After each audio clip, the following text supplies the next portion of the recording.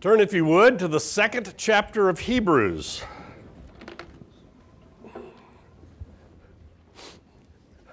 A couple of statistics for those of you who collect useless statistics. 49% of American Protestants say they would trust their pastor's advice about parenting. I don't know why it's only 49%. I guess the pastors have some bad kids. 23% of American Catholics would trust their priest recommendations about parenting. Why do you think that number is so low? Why are you laughing? They have no children. Well, not officially. Catholic, what?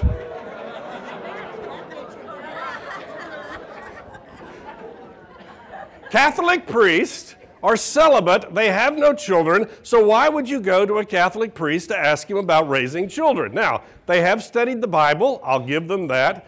That's good, okay? But you want, when you're talking to somebody about raising kids, you would prefer talking to somebody who had raised kids, right? We're going to talk today, and actually for a couple of weeks coming, about Jesus being our great high priest.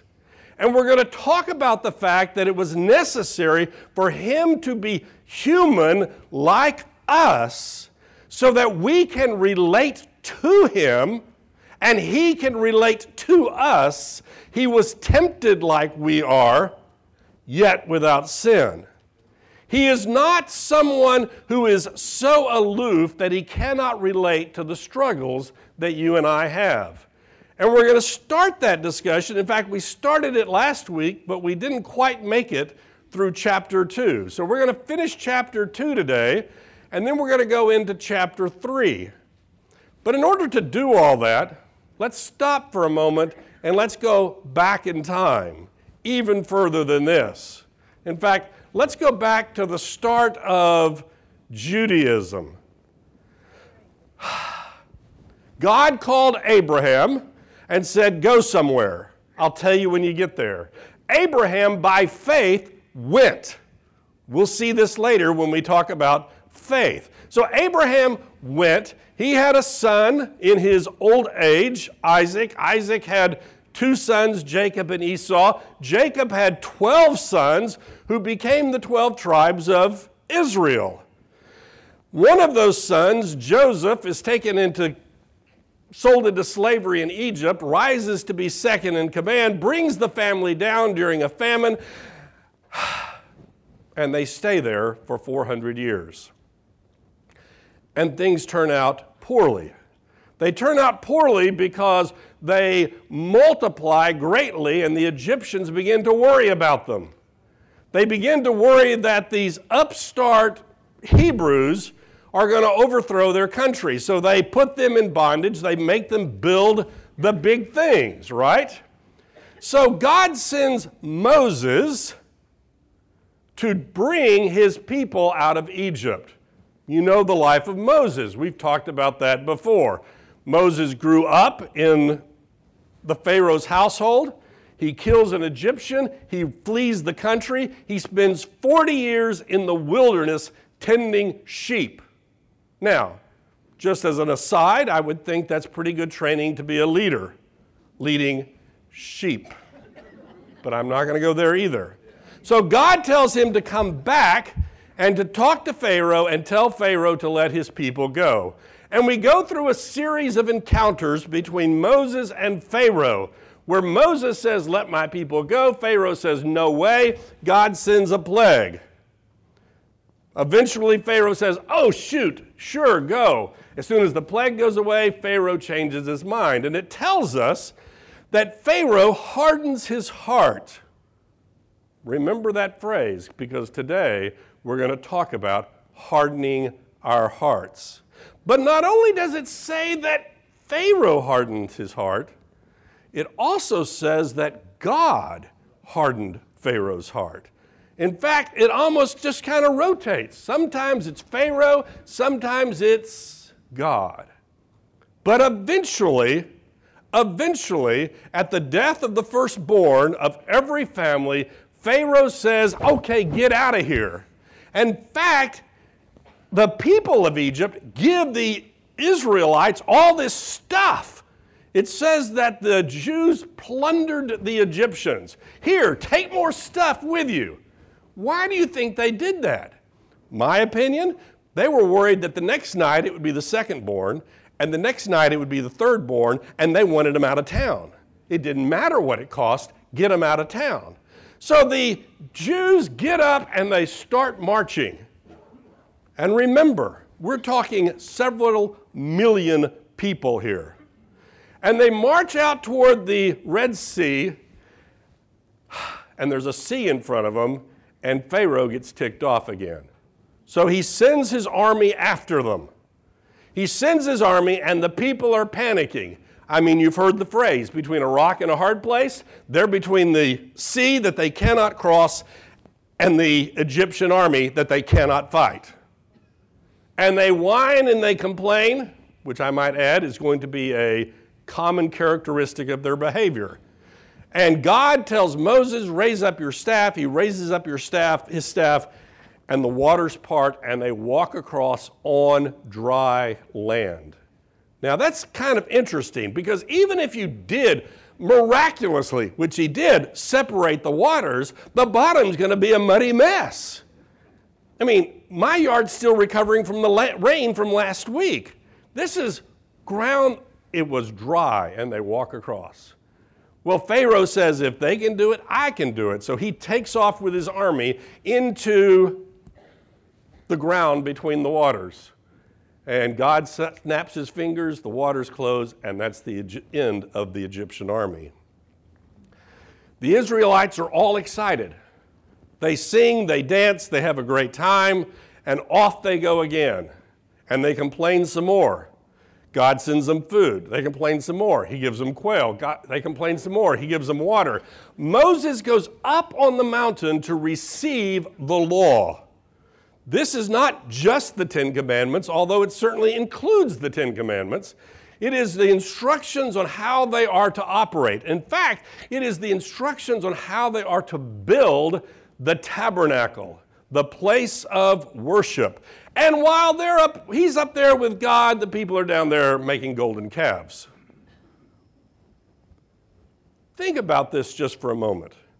They've been in Egypt for 400 years. What was happening 400 years ago in this country? I think Jamestown was here. Okay? That's a long time ago. They have been living in the midst of the Egyptians with all the Egyptian gods. They had been immersed in a foreign culture. I'm not sure how strong their faith was. To the point that when Moses came, he asked God, what am I supposed to tell him your name is? They had lost contact with all of that. So, when Moses leaves, they do what a good Egyptian would do. They make a golden calf, and they start worshiping it. Moses gets ticked off, breaks the Ten Commandments, kills a few people, goes and gets the law again. And all this time, they are on their way to the promised land, the land that was promised to Abraham years ago. So God tells them, take 12 spies, 12 scouts, one from each tribe, and off they go into the promised land. And they see great wealth there, great agriculture, grapes as big as you can carry, all this great stuff. And they also see tough guys. And they go, wow, that's a big wall over there. Wow, that's a tough-looking guy over there. And they come back to Moses, and 10 of them say, no way can we do this. No way, we cannot do it. 2 of them say, let's go get them. Those two are Joshua and Caleb. And God gets ticked off. I keep saying that. I'm not sure God actually gets ticked off, but God says, okay, if you don't want to do it, why don't you wander around here for 40 years and think about it? Every one of you that is over the age of 20 is going to die in the desert. I am going to raise another generation who is prepared to do what I want them to do. The only people that aren't going to die that are over the age of 20 are Joshua and Caleb. And so for 40 years, they wander around in circles, while over there is the promised land that will be given to them, except they didn't take it. We've been working our way through the book of Hebrews. The book of Hebrews is written to a group of Jewish Christians who are either on their way to rejecting their faith or contemplating rejecting their faith. Times have gotten hard, times have gotten difficult, and they want to go back to something else. And Jesus is, not was, is better than everything else that is a potential option to them. That's what the book of Hebrews is going to teach us. It is better. He is better than the prophets. He is better than the angels. Today we're going to see that he's better than Moses. We're going to see that he's better than, fill in the blank. But the warning we're going to see today is don't be like those Jews that rejected God, that hardened their hearts and wandered in the desert for 40 years. Remember, this is the pattern we're going to see. He's going to talk about Jesus being better, and every so often he's going to stop and he's going to look you in the eye and say, I'm warning you, don't go away. Remember, we saw this a couple of weeks ago when the author said, don't drift away from your faith. And we had a long discussion. Today, the warning is, don't harden your heart like those Jews did in the wilderness. And let me just jump in right here. It's not Jews in the wilderness that harden their hearts. It's all of us, potentially all of us, who turn our back on what God has told us to do. So, let's finish off last week's lesson real quick, and then we'll get into chapter 3. We might as well start at a paragraph. Verse 14 of chapter 2. Since therefore the children share in flesh and blood, he himself likewise partook of the same thing, that through death he might destroy the one who had the power of death, that is, the devil. We talked about that last week. And delivered all who through fear of death were subject to lifelong slavery. For surely it is not angels that he helps, but he helps the offspring of Abraham. That would be us. It is not just biological Jews. It is those who by faith are following after God. We saw this in Galatians. We see this in the book of Romans. Not everyone that is born of Abraham is of Abraham, and we are of Abraham when we follow God by faith. Therefore, he had to be made like his brothers in every respect, so that he might become a merciful and faithful high priest in the service of God, to make propitiation. That's a big word. What is propitiation? Payment for our sin. Okay? Our sin has to be paid for. We've had this discussion so many times in this class.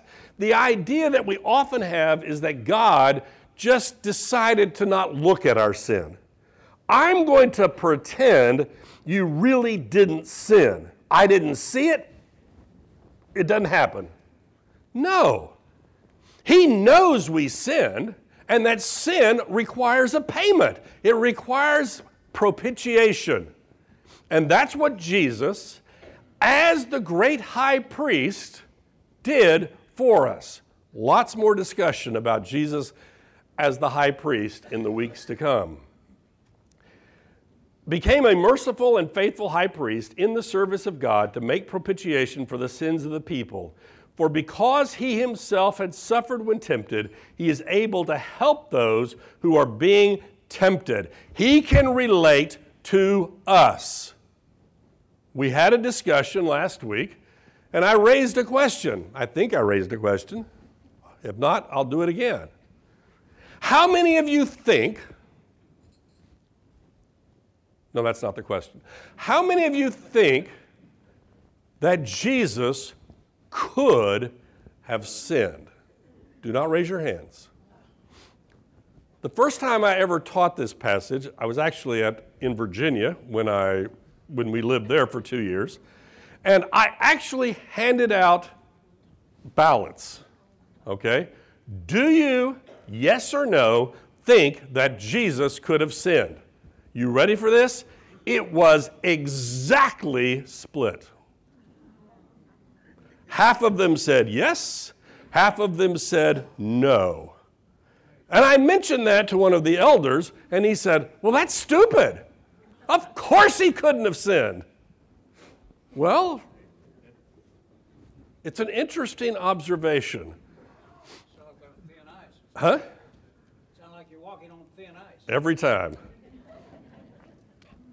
Could Jesus have sinned? Jesus had every physical thing necessary to sin, okay? It wasn't like he didn't have a hand so he couldn't whack somebody. It wasn't that he didn't have emotions where he would get angry at somebody. It wasn't that he didn't have, you pick your favorite body part, that would have prevented him from sinning in some fashion.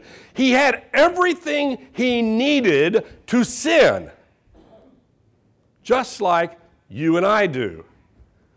The difference is that because of his relationship with the Father, he wasn't going to sin. It is like my mother told me one time. She and I had a discussion about this years ago. She said, I could cheat on my husband, but because of my love, I'm not going to do it.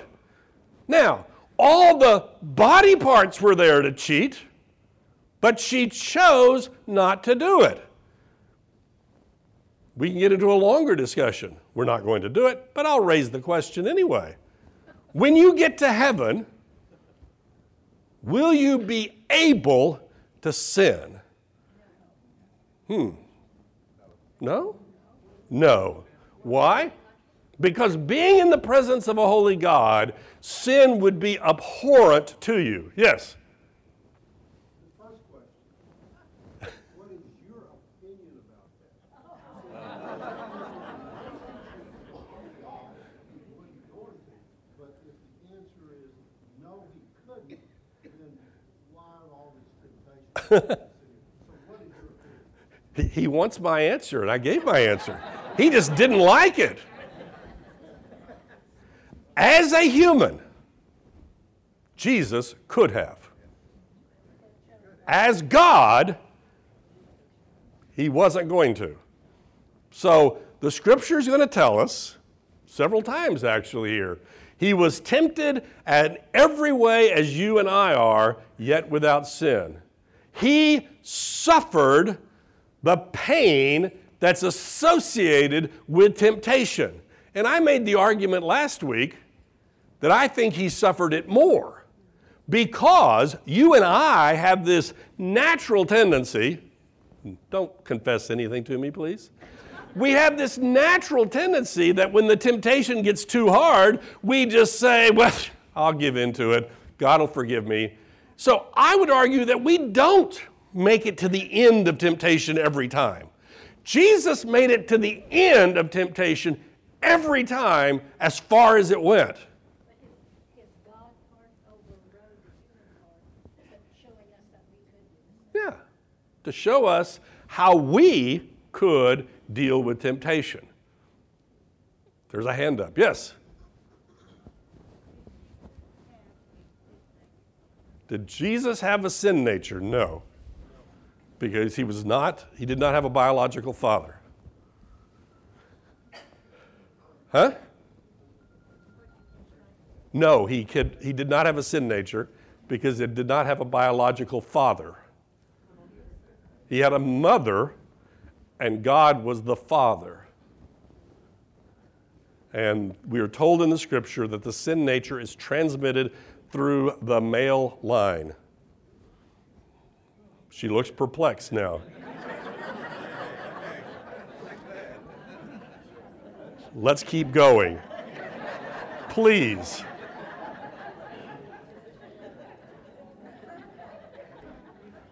The sin nature is our propensity towards sin.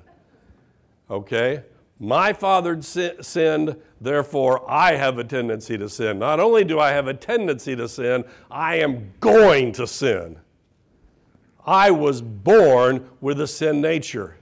Jesus was not born with a sin nature. Now, here is the tricky thing. Well, then he's cheating, right? He's cheating because he doesn't have a sin nature that's driving him to sin. Well, he still has temptation. It's just that he, unlike us, did not have that propensity to give in. Therefore, he was able to say no when Satan tempted, and I would argue throughout his life when he was tempted. I mean, just face it. Sitting on the cross, you'd be tempted to do something about it when you know you could. You and I would just have to grin and bear it. Probably no grinning, but because we couldn't do anything else. Jesus, on the other hand, could have put a stop to it anytime he wanted to. What kind of temptation is that? So he suffered the temptation. He did not have the propensity to sin that you and I are born with. Okay? So, in fact, I had a discussion with myself this week. I do this all the time. Back to my discussion about, the Protestants, you'll ask them about parenting, but the Catholics, they can't relate because they don't have kids. And I thought, well, wait a minute, Jesus didn't have kids. But, he did, create them.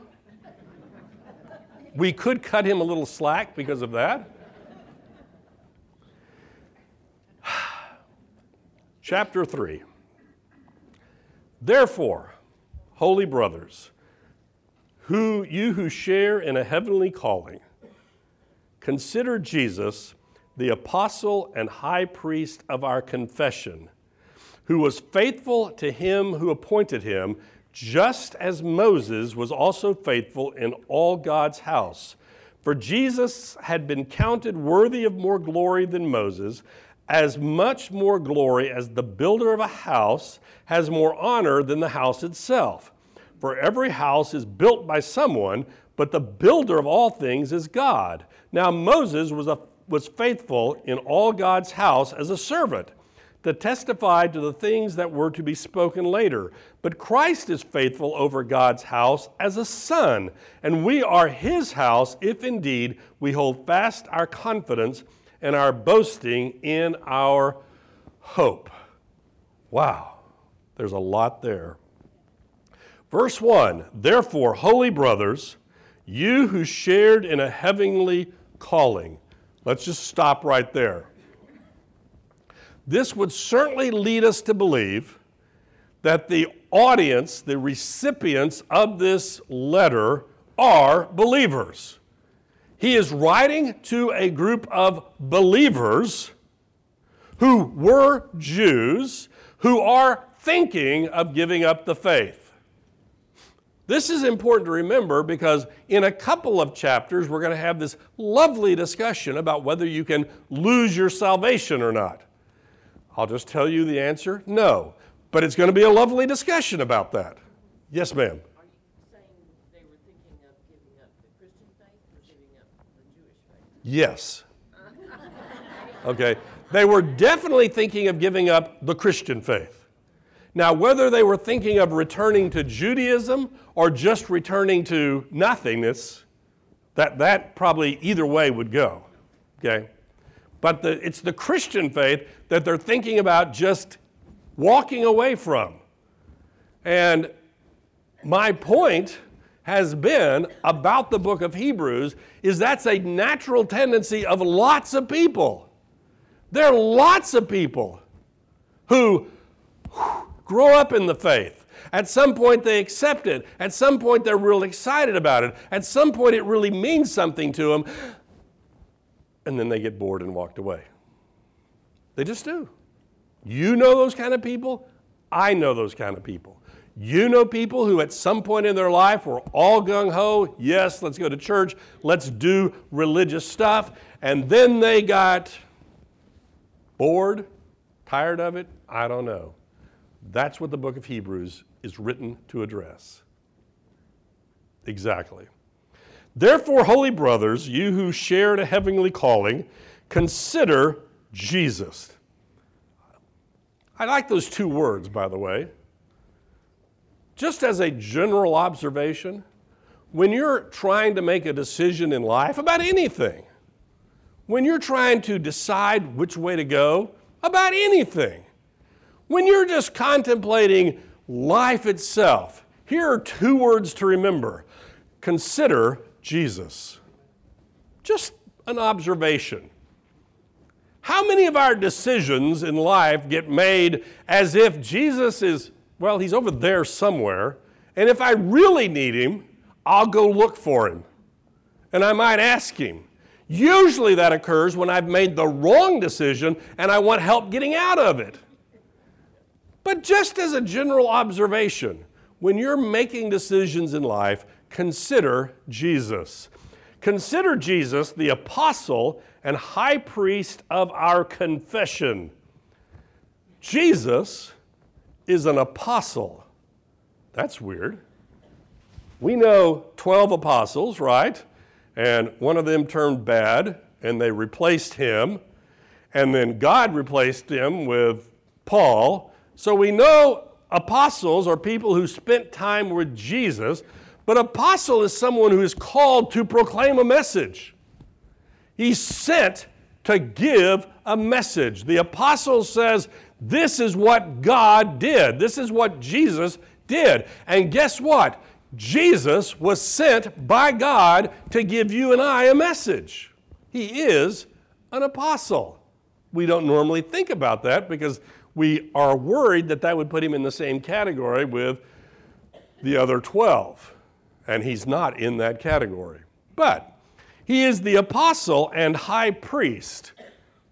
As I said, we keep hinting at this idea about Jesus being the high priest. We're going to talk about that at length in weeks to come. But let's remind ourselves. Moses went up on the mountain. He came back down. He came back down with the law. He came back down with instructions on what the priests were to do. His brother, who's his brother? Aaron, was called to be the high priest. He and his descendants were called to go into the Holy of Holies and make an offering, a propitiation, an atonement for the sins of the people. That's what they were called to do. And we're going to see that Jesus is the great high priest. And it gets even better than that. Not only is he the great high priest, he is also the great sacrifice at the same time.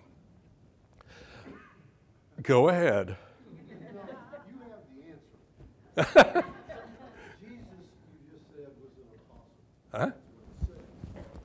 There are people that believe, ordinary people like us that are saints, if we would say, that believe they're an apostle.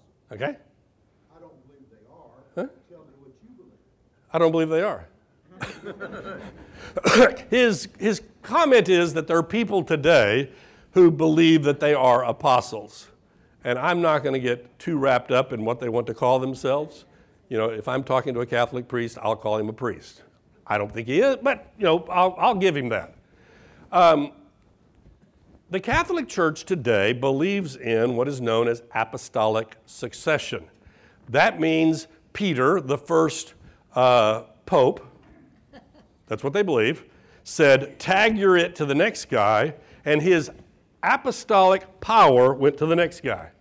And he tagged the next person, not you, sorry, the next guy, and that's the way it works. There is apostolic succession. So the power that was embedded in the apostle Peter, that is the keys to the kingdom, and the loosening and the restricting, has been given to the successors of. Now, there are churches today outside the Catholic Church who do believe in apostolic succession. Now, if all that means is they follow the teachings of the apostles, who can go wrong? If they mean by that they have the same authority as the apostles to declare the Word of God, whether it agrees with or not the Scripture, then they've fallen off of a cliff. Okay, so that's where I would put I would not worry too much if they called themselves an apostle. It's when they started trying to speak on behalf of God things that are contrary to the Scripture that I would go, nah, I don't think so. Does that answer the question? So, but you're right. There are there. And yes, sir. There are others in the New Testament that are called apostles, as Barnabas. Oh, yeah. They were apostles of the church. The church sent them like missionaries. Yeah. Paul, in that sense, was both the missionary of Christ and the missionary of the church at Jerusalem. He Yeah. was sent out, or rather at Antioch. Yeah. He was sent out from Antioch, so he was sent. That's all the word means. But that technical term of Jesus' apostles, they have to be particularly called by him. Uh-huh. No one else. Jesus says, tag, you're it. And you're it. Okay? So anyway, it's a thing that is open to abuse. And if they're not abusing it, well, okay, whatever. So, therefore, holy brothers, you who share in a heavenly calling, consider Jesus the apostle and high priest of our confession. Oh, I was going to add one more comment about Jesus being the high priest, just to whet your appetite. Who was the first high priest? I just said this. Aaron. What tribe was Aaron from? Huh? The Levite. What tribe was Jesus from? Judah. So how in the world can Jesus be the great high priest when he's not even a Levite? We're going to talk about that in weeks to come, because there's an answer, and it's addressed in the book of Hebrews. Consider Jesus, the apostle and high priest of our confession, who was faithful to him who appointed him. This is pretty simple. Jesus did everything the Father told him to do. That's what it means to be faithful. He did what he was supposed to do. It's really pretty simple. Who was faithful to him who appointed him, just as Moses was also faithful in all God's house. We're going to compare and contrast Jesus with Moses. And he gives Moses a lot of credit. Moses did what God told him to do.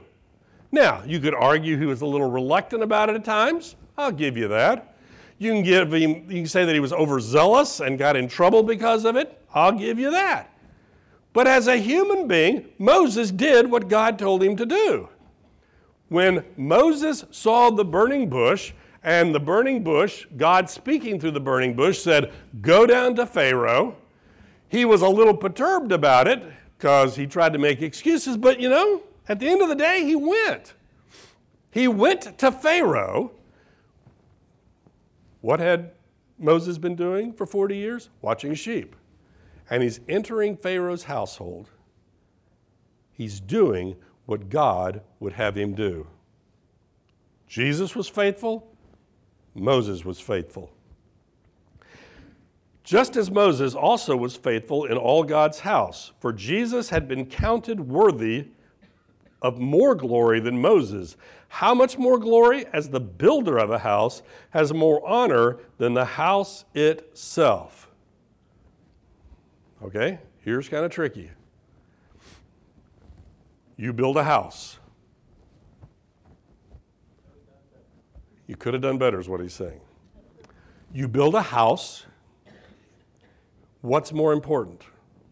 the physical 2x4s, bricks, nails, screws, shingles of the house, or the person who built it, or I might add, the person who lives in it. We believe, I believe, I don't know about you, that people are more important. So we have a builder of a house, and the builder built the house that he was told to build. There are some commentaries that will tell you that he's talking here about the tabernacle, and I'll go with that to a little bit. God told Moses how to build the tabernacle. And it's interesting because he gives him excruciating details on how to do it. This is exactly what it looks like. And then Moses turns to the builders and says, this is what it looks like. And guess what? Same excruciating detail. This is what you're to build. And then the scripture says he built it, and then it goes into excruciating detail to describe what he built so that you know that it matched what Moses had told the builder and what God had told Moses, because it was important to God. That was important. The house was built correctly. Moses was faithful. We're not bad-mouthing Moses in this section. But well, that's true. That's what I said.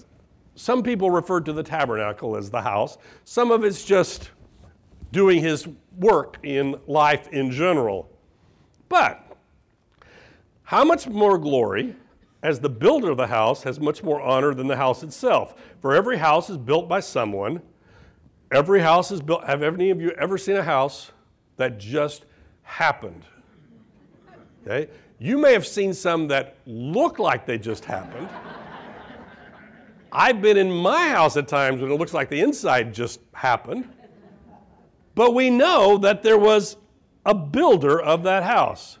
At this point, if we wanted to, we could have a long discussion about the whole theory of evolution and things evolving, but we're not going to do that. For every house is built by someone, but the builder of all things is God. You could get your hammer and nails out and go build a house. Sterling's would look real good. Mine, not so good. You could do that. You could build something. Moses built something. But above that is the creator of all things, who is God. As I was reading yesterday, God can make anything out of nothing. You can make everything out of something. But you have to start with something. What did God start with? Nothing. He spoke it into existence. That's a long discussion too. Now Moses was faithful in all God's house as a servant to testify to the things that were to be spoken later. But Christ is faithful over God's house as a son. Let's just look at these two relationships. Once again, there's nothing in this chapter, this section, bad-mouthing Moses. Moses was doing exactly what Moses was supposed to do. But Moses was a servant of God. A servant does not set the agenda.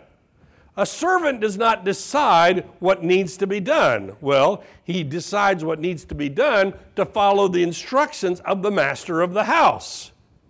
He is a servant, not to be confused with a son.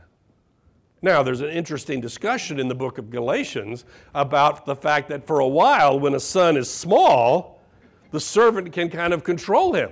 But at some point, everybody knows the child is going to be the master and the servant is still going to be the servant. You ready for this? You and I are the servants.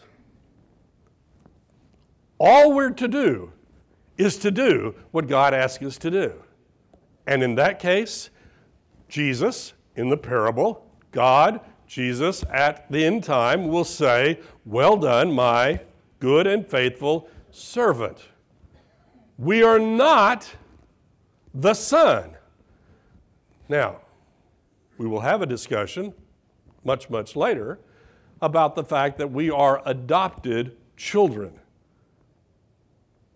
But Jesus is the unique, the only begotten Son of God. So, here's Moses. You're a good Jew. Moses is cool stuff. Abraham is cool stuff. Moses is great stuff. He did great and magnificent things. And the author of the book of Hebrews is saying Jesus is the son in the house, and Moses is the servant doing what a servant is supposed to do.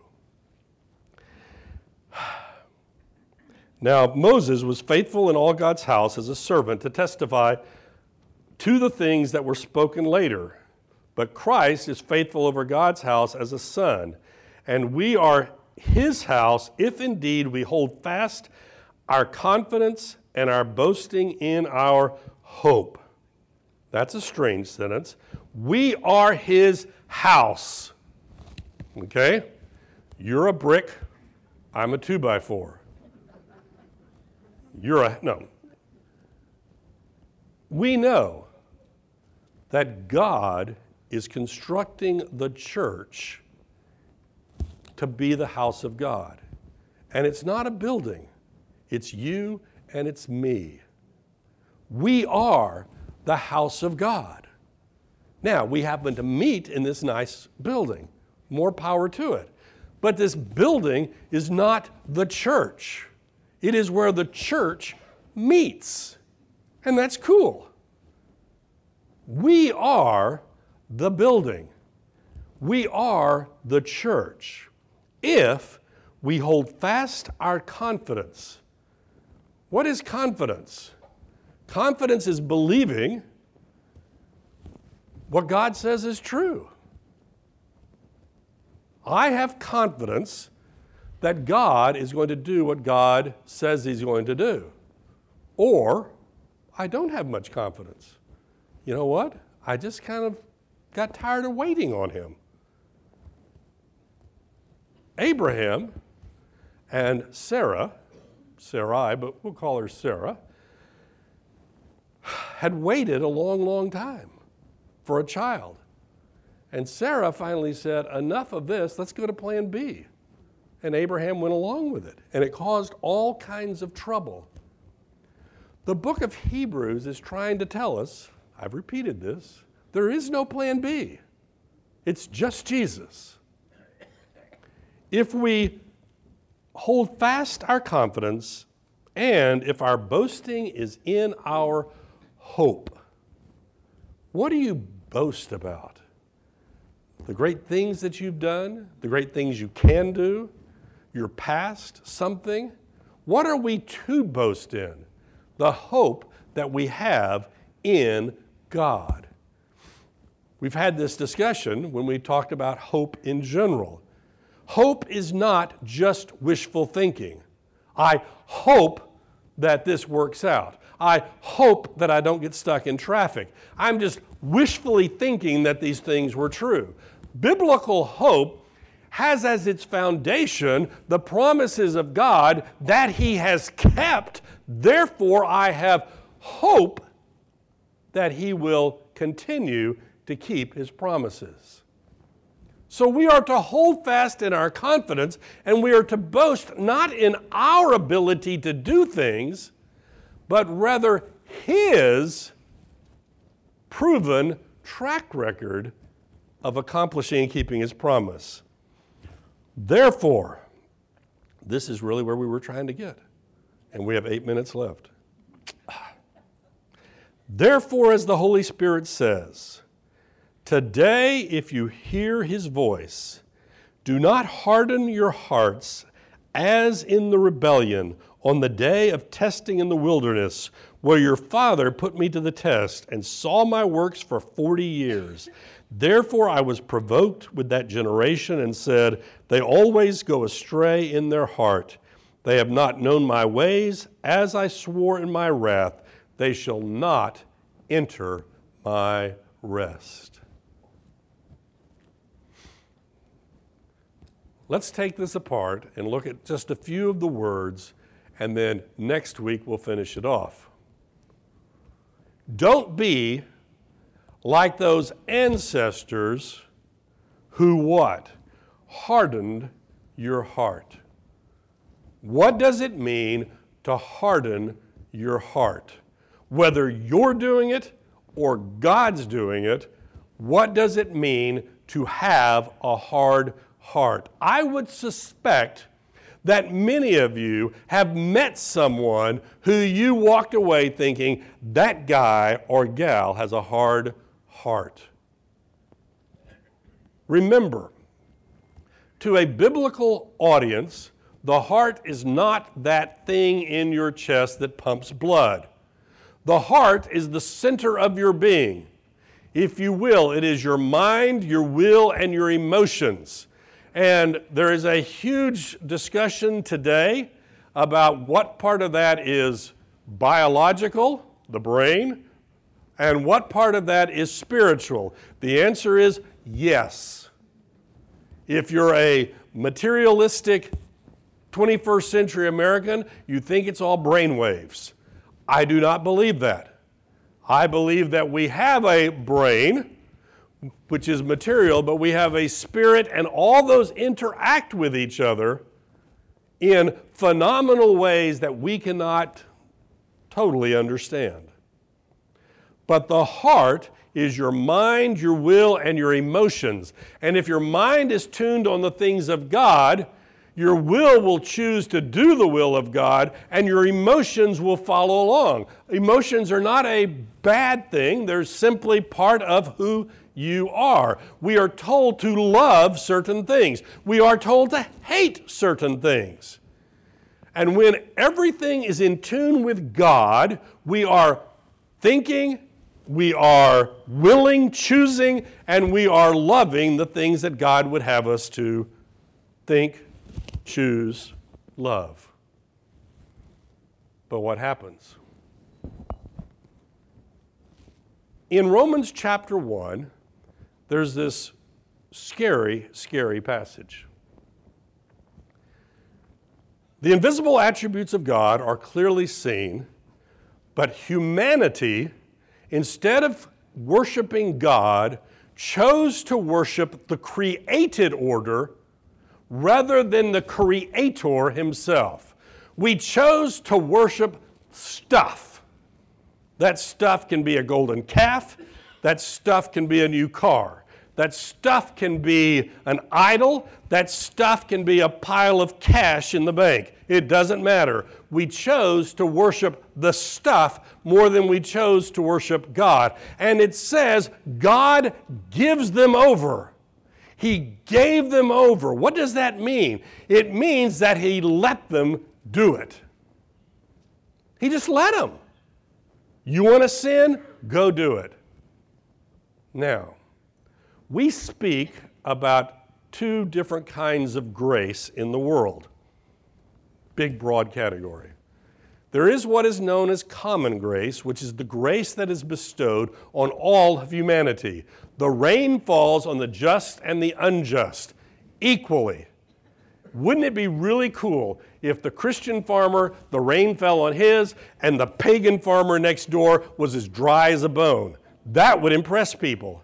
But God, in His mercy and in His grace, causes rain to go everywhere. Now, one guy thanks God for it, and one guy just doesn't.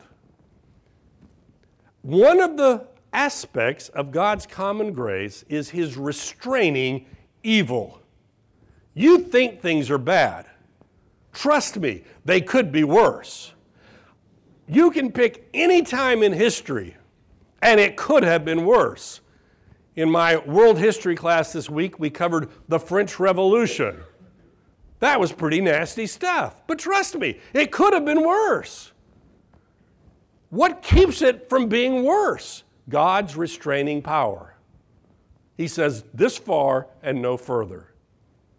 But what if He said, okay, you want to sin? You chose to worship the created thing rather than the Creator, I'll just move that a little bit. And in your heart, what would have been unthinkable becomes quite possible. And what we're seeing is a hardening of the heart, where instead of the mind thinking about the things of God, the mind thinks about the things of this world. Instead of the will choosing to do the things of God, the will chooses to do whatever it wants to do. Instead of the emotions loving that which they ought to love and hating that which they ought to hate, they begin to love that which they ought to hate and hate that which they should love.